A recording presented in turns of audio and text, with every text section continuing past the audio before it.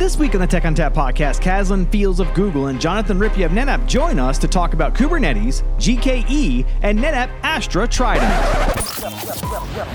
Welcome to the Tech on Tap podcast with Justin Parisi. I love NetApp. Oh, yeah. NetApp. I love this company. Support. I love NetApp because it's so funny.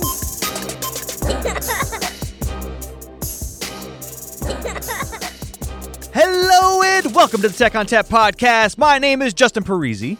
I'm here in the studio, and with me today I have Caslin Fields, formerly from NetApp, now from Google, to talk to us about all things Kubernetes and keynotes and conferences and all those things. So, Caslin, what specifically are you doing at Google, and how do we reach you? Hello. Thank you for having me. It's exciting to be back. I've been on here once before, right? At least. At least. So these days, I'm a developer advocate here at Google Cloud, where I focus on Google Kubernetes Engine, as well as open source Kubernetes. I'm a member of the Special Interest Group for Contributor Experience in the open source project. And I kind of keynoted KubeCon. So, just kind of keynoted cool. it. Whatever. No bigs. No bigs. No big deal. So how do I reach you?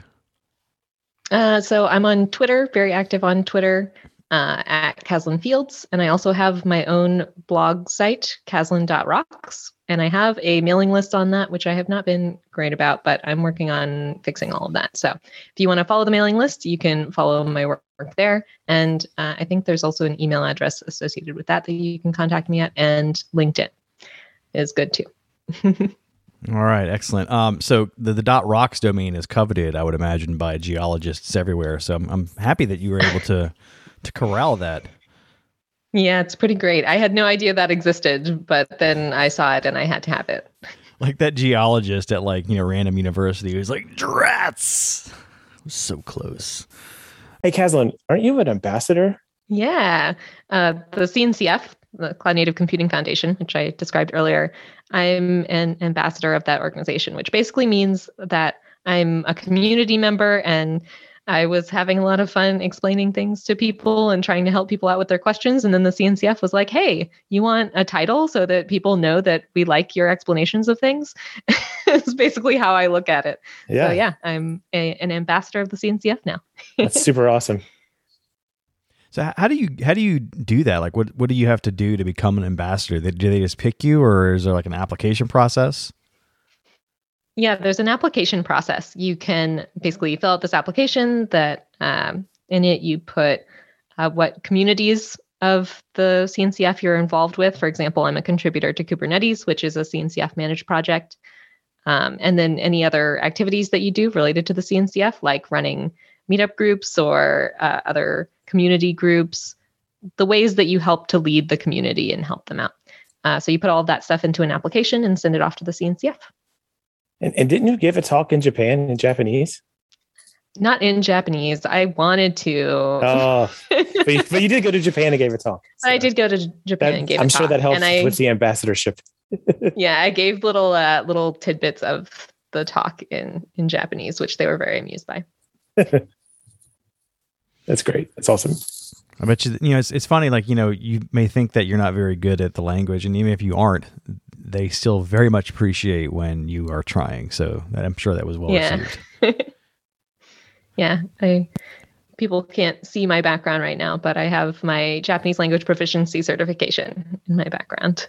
People can't see my background either, but I don't have one of those. I actually do have a background with the Japanese. These are my brown belts. Man, I feel like I've not accomplished anything this year. Yeah. Got to work on that background. Yes. I know, right? Let's see. My background is, I've got like this Eggo waffle thing. Yeah. That's all. Your background is perfect for podcasting, is what I'm hearing. Oh yeah. Perfect. All right. Also with us today, Jonathan Rippey's here. So Jonathan Rippey is at NetApp. What do you do here, and how do we reach you? Hey, Justin. Yep. I'm a developer on the Astra Trident team. I'm on Twitter. JK Rippey is my Twitter handle. I'm also on the pub. And those are the two probably best places to reach me. And I highly recommend following Caslin Fields on Twitter if you would like to have real-time live tweets of all these conferences.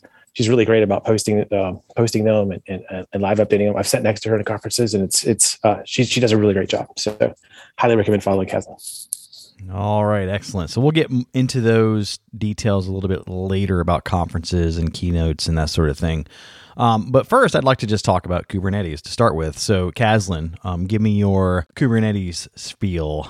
One way that I like to explain Kubernetes, to kind of give a basic overview of what it is, at least to start out with, is I have this analogy where I like to talk about containers as cookies, which I've worked with Rippy on in the past. He's awesome. Rippy, by the way, was the first person to explain containers to me and is the reason that I am here right now. So he is a fantastic mentor and awesome, and I will always sing his praises. Thanks, Caslin. You're awesome too. That's why I brought Rippy here. I wanted you guys to just pat each other on the backs. And thanks, Justin. This is great. We have to get that out of the way. Yes. So I have this analogy where I explain containers as cookies. And there are several reasons that I like to do that, but one of them is that nobody really cares about containers. Terrible things to say. Oh no. But everybody really cares about running their apps. Containers are just a means to get to running your apps. So in that way, your apps are kind of like the chocolate chips in a chocolate chip cookie because they're the best part. They're really the only thing you care about. You just have to tie everything else in with them. All of the dependencies that your app has, you need to bake all of that together into a convenient portable package. So that's kind of what containers do for you. So then we start talking about Kubernetes. How does that relate to containers?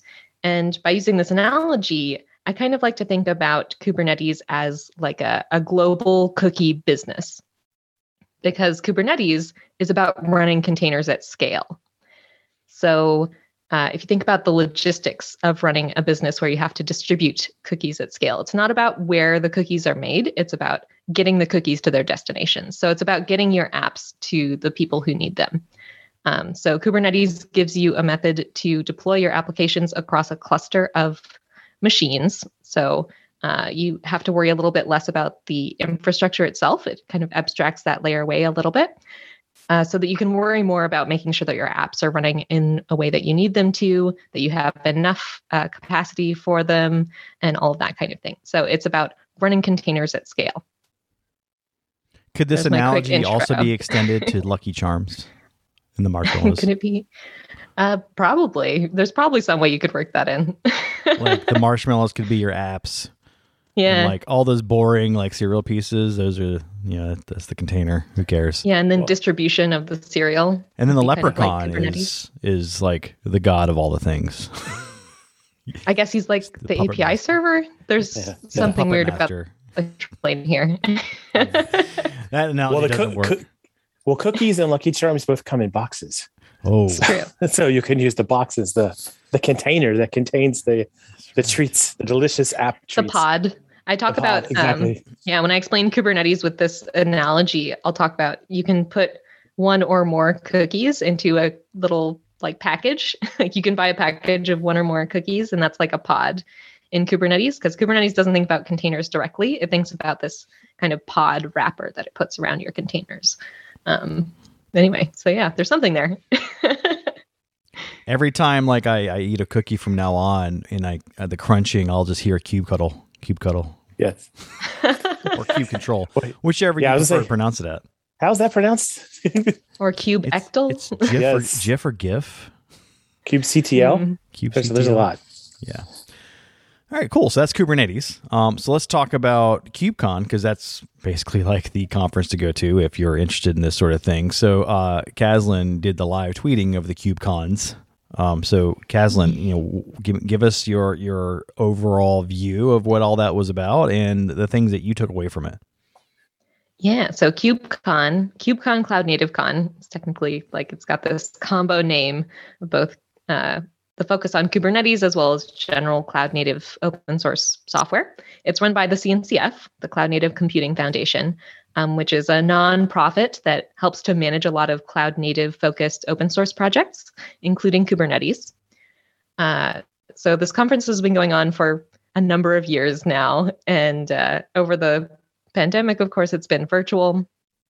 So this one that just happened in October of 2021 was very exciting because it was the first one that we've had since the pandemic where there was an in-person component. It was a hybrid event where some people were in person in LA and some folks were virtual watching the sessions online. It was quite the feat of conference planning to make that work, but they did. So it's a great conference for learning about Kubernetes as well as the ecosystem around Kubernetes and what it means to run applications in the cloud. And it's a lot of folks there are new. So if this stuff is new to you, don't feel intimidated. Definitely check out some of the sessions from KubeCon. It usually has pretty close to 50% of attendees being new to the topic.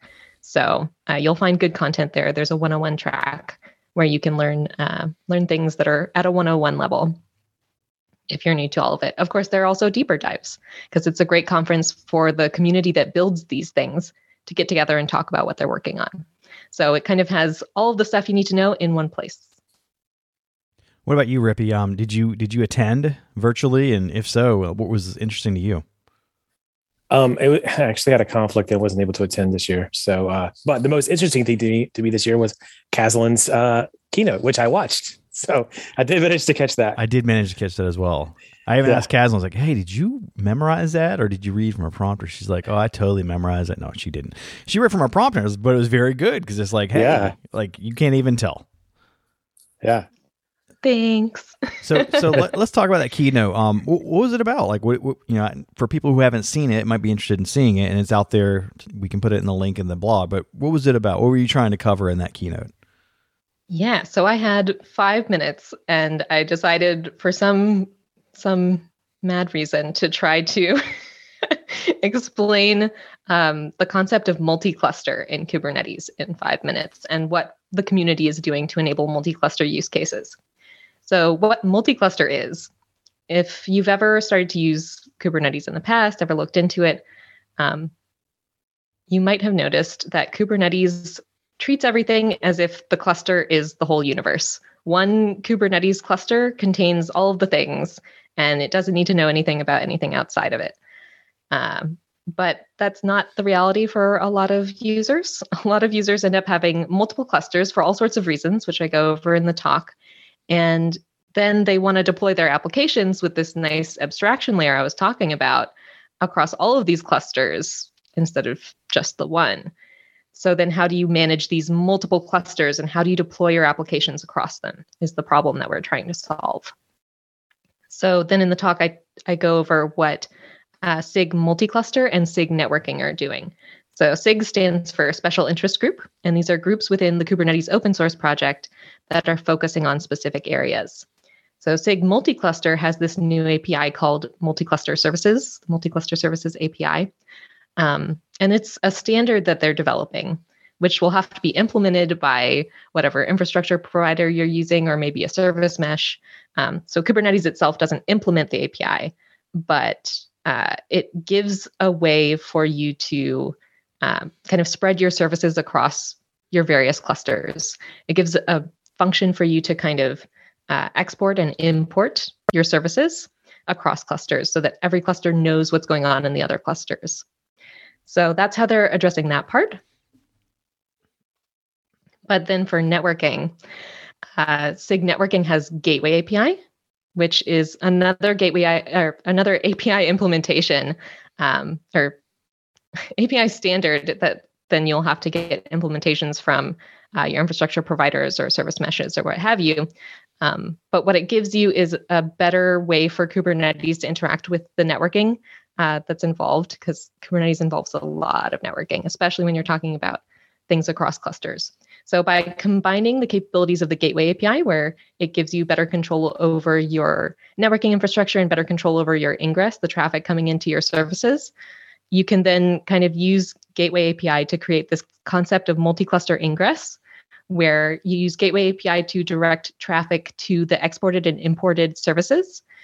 And then you basically have this way to kind of have traffic load balanced across all of your multiple clusters. So it's a pretty cool solution. And so that's what I was trying to go over in 5 minutes, which is pretty tough.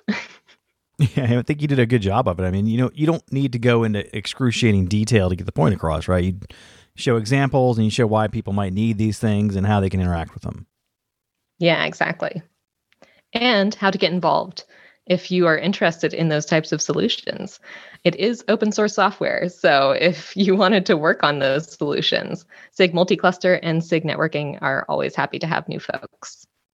So on that note, does Google have anything specifically that can leverage these APIs and handle multi-cluster technologies? Is there anything that they have today?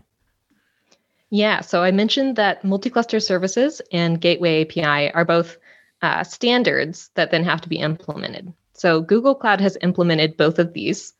And so we have this concept of multi-cluster ingress that I described earlier. There's some really nice documentation in our Google Cloud docs that goes over what multi-cluster ingress is and kind of how we do it using the Gateway API and multi-cluster services, and then how you can use it yourself in Google Kubernetes Engine clusters. So yeah, we're basically doing those things. Excellent. And Jonathan, does NetApp have anything that can leverage APIs like that? Well, Trident leverages APIs, but from a storage perspective, if you are a NetApp customer and you were wanting to consume some of the services Kazan was describing, as a NetApp customer, you're using storage. So you would use our Google offering for provisioning storage, our GCP offering for our ONTAP backend. Then the cluster that you spun up, you would be able to attach and use that storage. So we also have the CSI spec, which is the container storage interface specification in Kubernetes for how you provision and use storage. One of the features that's there is a concept of topology. So you would want to use the topology features to make sure that the nodes that are trying to provision the storage would be provisioning the correct storage for the nodes that they're within. So you wouldn't want to have, unless you want to incur the extra costs from provisioning storage across zones or whatever. But yeah, so the pieces are there. They should be there to be able to consume the services Kazan's describing. I haven't personally done anything with multi-cluster yet, but I am excited about the idea and the concept. And I think the talk went into really good detail about this, for tenancy reasons and security reasons. There's all sorts of reasons people might want to run multi-cluster. And then ONTAP has, in our features, we have features that provide that, help with tenancy and help with security as well. So Kazan, Rippy kind of hinted at some reasons why you might want to run a multi-cluster. Can you kind of elaborate on that?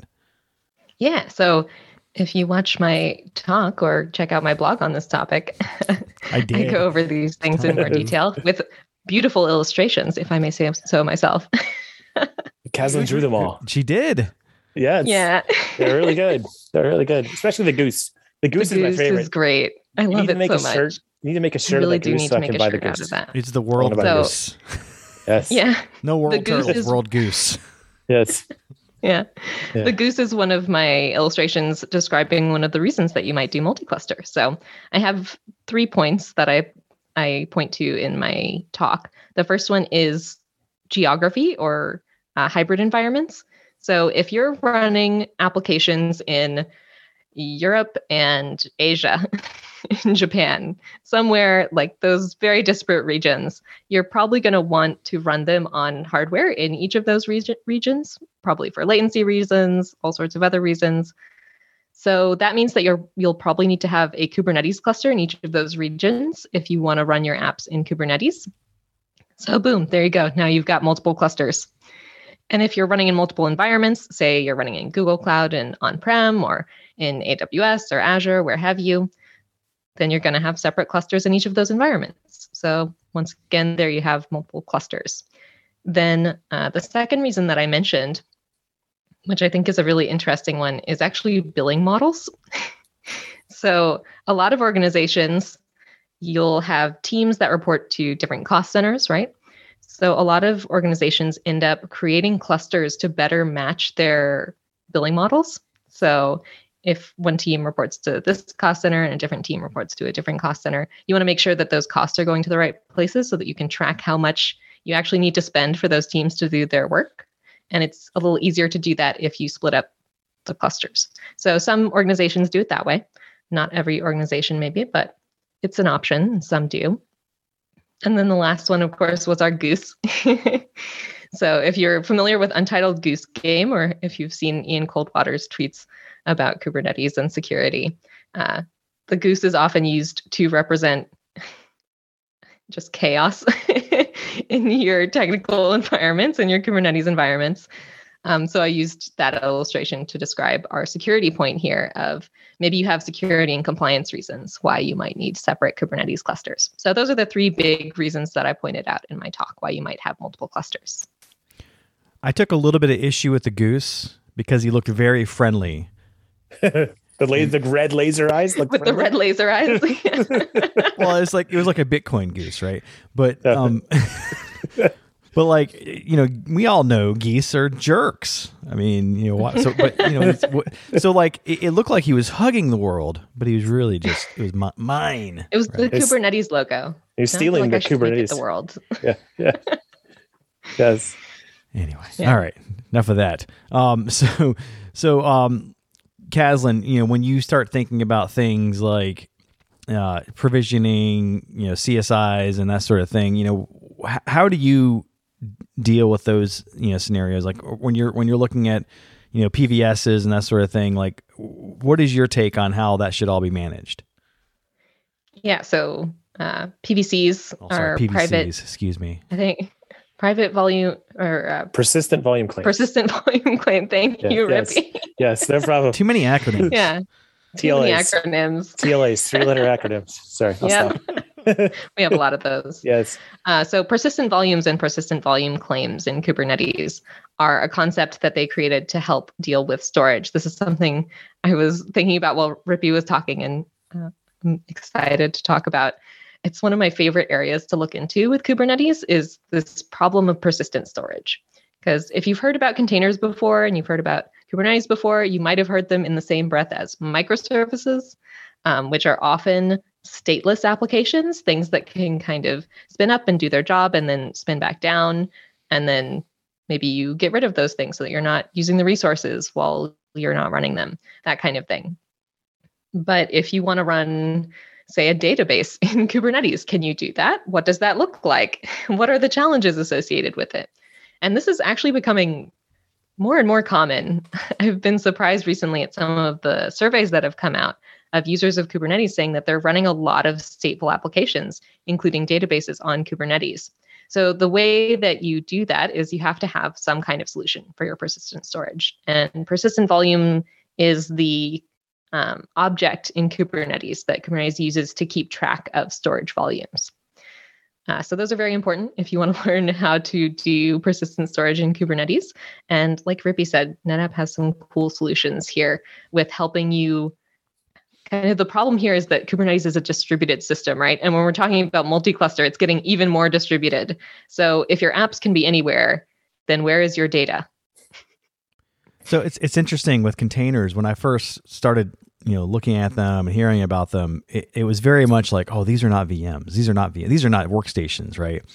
But it's almost like this, like there's this push, this drive to make everything that we use more like what we're used to, like a server or a workstation, right? So now we have things that we have to worry about, like persistent storage and backing up and, you know, restoring and that sort of thing, because I don't know if it's because people haven't figured out how to evolve past that, or if it's just, it's always going to be that way. So Rippy, with, you know, what you're working on, what options does NetApp provide for things like persistent volumes and backups and restores? Yeah, so Astra Trident is the name of the project that I work on, and that's the tool we use. It's open source. You can get it on GitHub. It's supported. You can go we have a site called a pub. You can communicate with other users and some of the developers there. You can also get support through the NetApp support site for Trident. And as Caslin was describing, when you have an application that needs storage. And you're using NetApp storage, you can create a persistent volume claim, which is the way you say, I'm an application developer and I would like to have some storage for my database, please. So you submit a PVC request, a PVC claim, and then Trident will notice that PVC request and it will dynamically provision storage for you as a persistent volume. And the Kubernetes job is to glue that all together. And through the CSI, which I mentioned before, through the container storage interface, it will Kubernetes will ask us to provision the storage, and then it will ask us to attach the storage. You can also do snapshots and clones with this as well. As Kubernetes has evolved and advanced the CSI spec, we've been there implementing all those features. We were actually, I believe, the very first dynamic storage provisioner in the Kubernetes space. So we were there early days, and we could do all this stuff, a lot of this stuff before it was even a standard. So then, as the standard has evolved, and we have people on those committees, attending those meetings and helping with the standards process. As CSI has grown, we were able to add those features as well, like topology and storage and snapshots and clones. So all those features that you use with your ONTAP system now, you can use with Astronet. And we have many different kinds of backends. So we have ONTAP backends, we have cloud backends, for our GCP offering specifically for Google, but we also have for Amazon and Microsoft, all the cloud volumes options you can provision with those. We have an ONTAP NAS driver, an ONTAP NAS economy driver, which provisions with Qtrees. We have a SAN driver. We have a SAN economy driver. There's a lot of stuff. You can go on on our docs page and read all about that in a lot more detail. But this is not the first time Rippy's told me to read the docs, by the way. Yes. I mean, in a good way, not a bad way. He's always really nice about it. He's like, hey, yeah, here's this cool link. Go read it, please. We have great, we have great tech writers and great TMEs on the team that have written all this great documentation. So it's really good. Nothing more valuable than good docs. Yeah, for sure. Only if you use them. Yeah. Only if you read them, Justin. Oh, sorry. Knowing is half the battle. Yes. What's the other half? I don't know. I have no idea. They never clarified that. Never clarified. Undefined. Something Rippy said is really interesting to me, which is I feel like a lot of users, as they start to explore this Kubernetes space, I think it's a little difficult for a lot of people to wrap their head around separating your app and its functions and the things that it does from the way that you think about storage. Because in the past, you haven't had to do that as much as now with Kubernetes, which is really all about running apps. And like I said, if your apps can run anywhere, where is your data? So this becomes a very kind of separated thing that you think about, and you have to think about creating these persistent volumes for any apps that require storage. You have to think about a database as something that has both a component that does things, an app, and storage, which normally you just kind of think of it as one thing, right? But in Kubernetes, you have to think about running the app itself as well as creating storage for that app to use, which I think is difficult for a lot of folks to wrap their heads around. So Kazlan, a lot of people want to use Kubernetes. They're very adamant about using Kubernetes. Talk me out of it. Why wouldn't I want to use Kubernetes? When does it not make sense? Talk you out of it. Talk me out of it. Because there are a lot of times it doesn't make sense. It highlights not just when you'd use it, but also when you wouldn't, right? So we really need to understand when Absolutely. It's right and when it's wrong. This is a really tough thing, especially when you're learning Kubernetes. It's really hard to find a use case for Kubernetes that makes sense at a learning scale, honestly. Because like I said, Kubernetes is all about that cookie business at scale. It's about container orchestration at a large scale. So when you're talking about anything at a smaller scale, at like an individual person scale, it's rare that Kubernetes makes sense in those use cases. A great example that I always like to point to is I wanted to run my website, Kazlan.rocks, and I wanted to figure out how to run it myself because, of course, I want to do something the hard way first. I don't know. It's common engineering predicament, I think. So I was trying to figure out how to do that. And it took me no time at all to get WordPress running in a container because WordPress offers a container image where you can just spin up WordPress and boom, there you go. But that's not on the internet yet. And I also wanted to figure out how it would work in Kubernetes. So WordPress also has a storage component. You have to figure out where the WordPress application stores things and make sure you have a persistent volume ready for that. And then you can run the application piece of WordPress. So it all works very nicely within Kubernetes. And it's really fantastic if you're like a provider who is providing a bunch of WordPress sites to other users or something like that. Kubernetes would be great at running the front ends, managing the back ends, making sure all of your WordPress applications are up. But if you're just running one, what additional value is Kubernetes bringing you? It's all about orchestrating this large number of containers. And if you only need to run like one or two, you usually don't really need it. It's true. It's a scale. But if you need to go web scale, then if you need to go web scale, there you go. Go for it. Yeah. Any other use cases you want to point out, Rippy? So sort of a corollary, the same thing you were saying. It's just maybe a slightly different way of thinking about it. The way I originally first got interested in containers, so in this whole space, was being able to solve the problem, and it works on my machine, right? It's a classic problem of developers when they're trying to share code with each other. Well, everyone's laptop's different. You don't know the provenance of how they set it up. You don't know like what version of Homebrew did they use, or what version of Linux did they use, or what? There's so many variables. So putting things in containers by itself, I think, is a fundamental building block of Kubernetes, and it's a fundamental building block of reproducibility. And I think there's value in that. Even if you don't embrace and go the whole Kubernetes path, it's valuable just to figure out how containers work and spin your stuff up with containers. And then down the road, if you do go to the need Kubernetes, you've already got a containerized version. So then it just becomes a question of, how do I take this container and run it in Kubernetes? So I think starting that container journey, as soon as possible, in my opinion, is a very good thing to do to help you down the road if it does grow, if what you're doing does grow to that. But yeah, not all use cases. Like a simple, there's a local pizza shop down the road. They're probably not going to want to have Kubernetes running in their store to serve up their store's needs. But maybe they become a chain, and maybe they do suddenly have that need. So if they containerized it, it would be easy to start licensing and having a chain of those. Yeah, I guess they'd have to kind of be like of the opinion of themselves that, hey, we're going to grow really large. But most businesses don't start out with that mentality, right? They're like, let's make this one work and let's see where it goes. But by that time, if you start to grow, you approach this problem of becoming way too big to like really retrofit. Right. And that's why I think if you start with a containerized version of whatever you're doing, just in case, you only good things will happen. You'll have something that's easy to reproduce. You'll have something that's easy to version and pass around, because your container Docker file is very small. It's easy to read and see what you've done.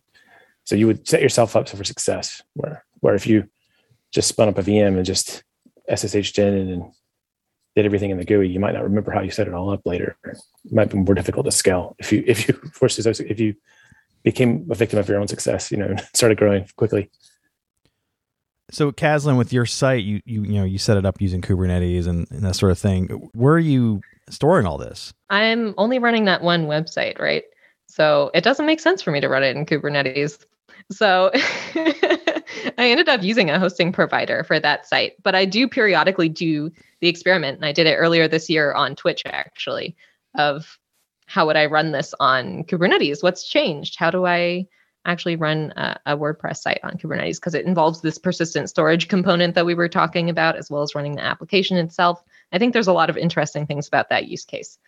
So I did do that experiment earlier this year, like I said, on Twitch, where I ran a Kubernetes cluster using GKE in Google Cloud. And I created some persistent volumes, just really basic, because I was just kind of doing the demo, and spun up WordPress and ran it on Kubernetes. And I showed on Twitch the actual website working on fieldstested.rocks, I think it was. It's not up anymore because I deleted that cluster, but you can watch the whole process if you want to on those Twitch recordings from, you can find them on YouTube. Yeah, we'll add those links to the blog as well. I guess my point there was going to be, if you've got a smaller scale, like Rippy says, you can certainly start to try to like prepare for scale, but there's a cost associated, right? I mean, it costs a lot more money and time to stand up your own Kubernetes cluster, to host it in a cloud provider, to pay that ingress and egress for that data movement, right? So there's this like balance that you have to strike. And Rippy, what sort of things would you recommend for people that are trying to strike that balance, that you're trying to decide whether or not to spend the time and money or to kind of have a blend of both? Yeah. So for my own stuff, I have spun up, like I've used DigitalOcean in the past because, really, pretty cheap instance. It can run Docker. And I've done a lot of my experiments with things, just spinning things up simply in a container with a DigitalOcean droplet. If I don't want to have any costs associated with it, I've also just used virtual machines locally to do the same thing. There is a Docker Desktop as well is something you can use, but their licensing recently changed. So you may want, again, it's easy to spin up a virtual machine either in the cloud or on your laptop and put it there and not have any costs, so you can see if it's something you like. And also when you're first starting out on this journey, there's also tools like Minikube, which are really easy ways to spin up small Kubernetes clusters locally on your own laptop, so you can get a feel for that without having to go through all the hoops that would be involved in spinning up tons of virtual machines and getting them clustered together. Yeah, so I agree. There's the classic, like step 1, step 2, step 3, step 2 question mark, step 3 profit, that classic list of things. That's like setting up a cluster, Kubernetes cluster. There are increasingly lots of tools that make the process simpler. And, as Kazan was saying, the GKE is a hosted version of that. And there's other cloud providers also have other hosted versions of that.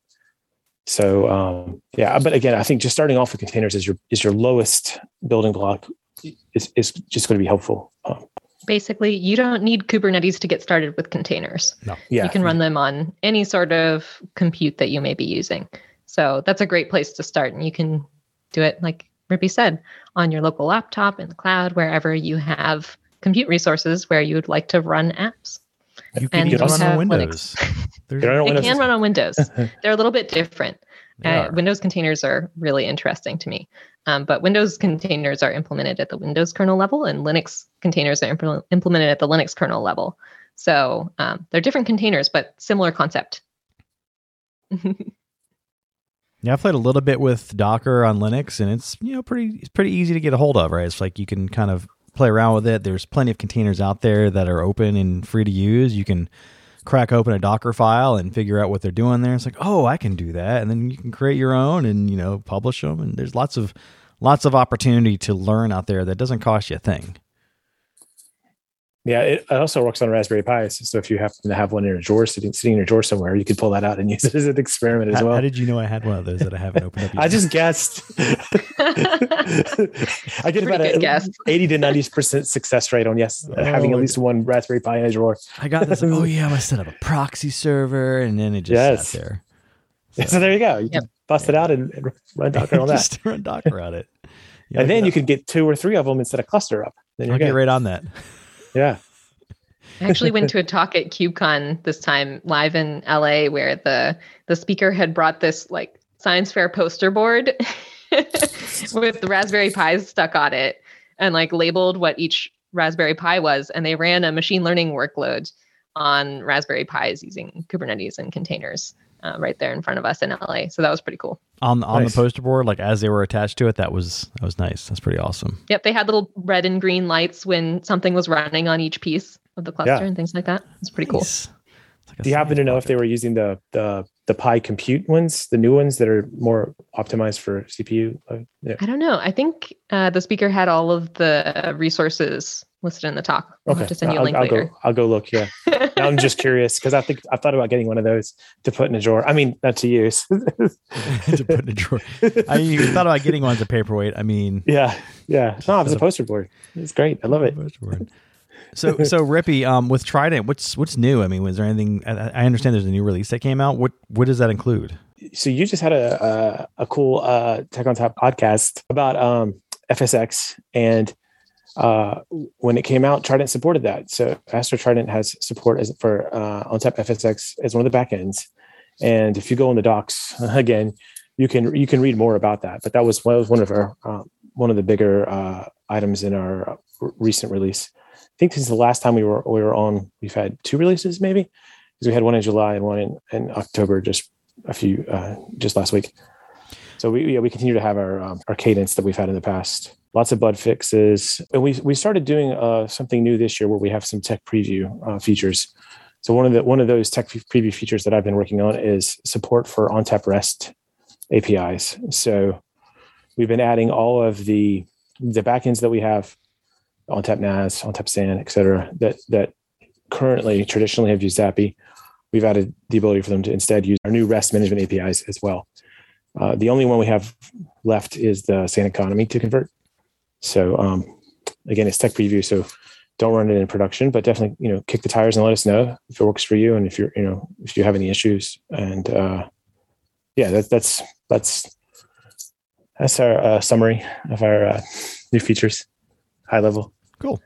Very high level. Do you support Google Cloud?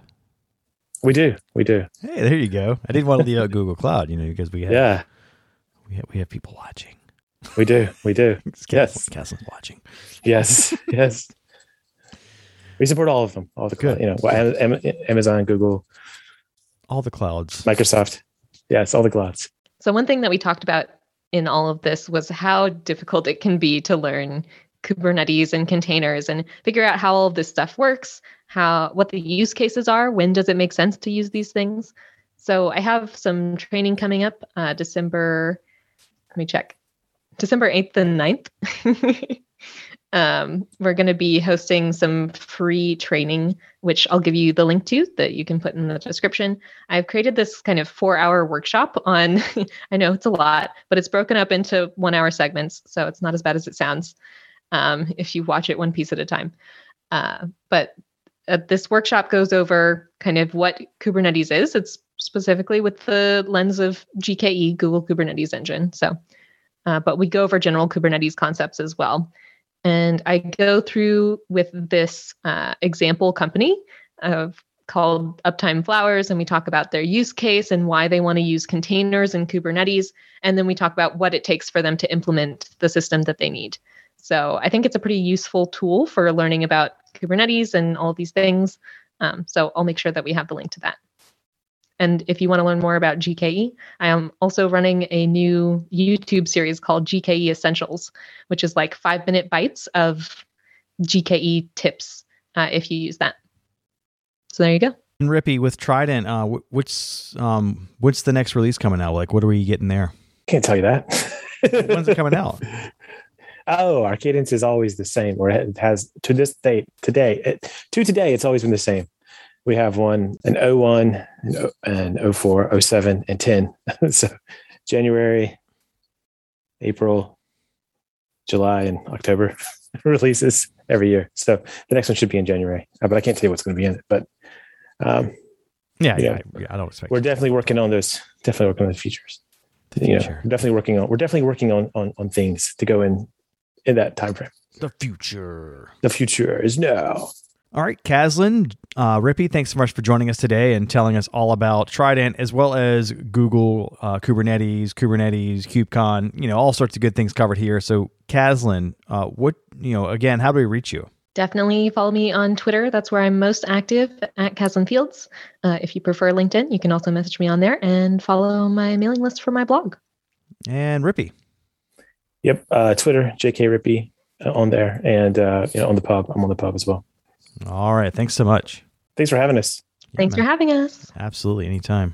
All right. That music tells me it's time to go. If you'd like to get in touch with us, send us an email to podcast@netapp.com or send us a tweet @netapp. As always, if you'd like to subscribe, find us on iTunes, Spotify, Google Play, iHeartRadio, SoundCloud, Stitcher, or via TechOnTapPodcast.com. If you like the show today, leave us a review. On behalf of the entire Tech on Tap podcast team, I'd like to thank Caslin Fields of Google and Jonathan Rippy of NetApp for joining us today. As always, thanks for listening. Oh, yeah.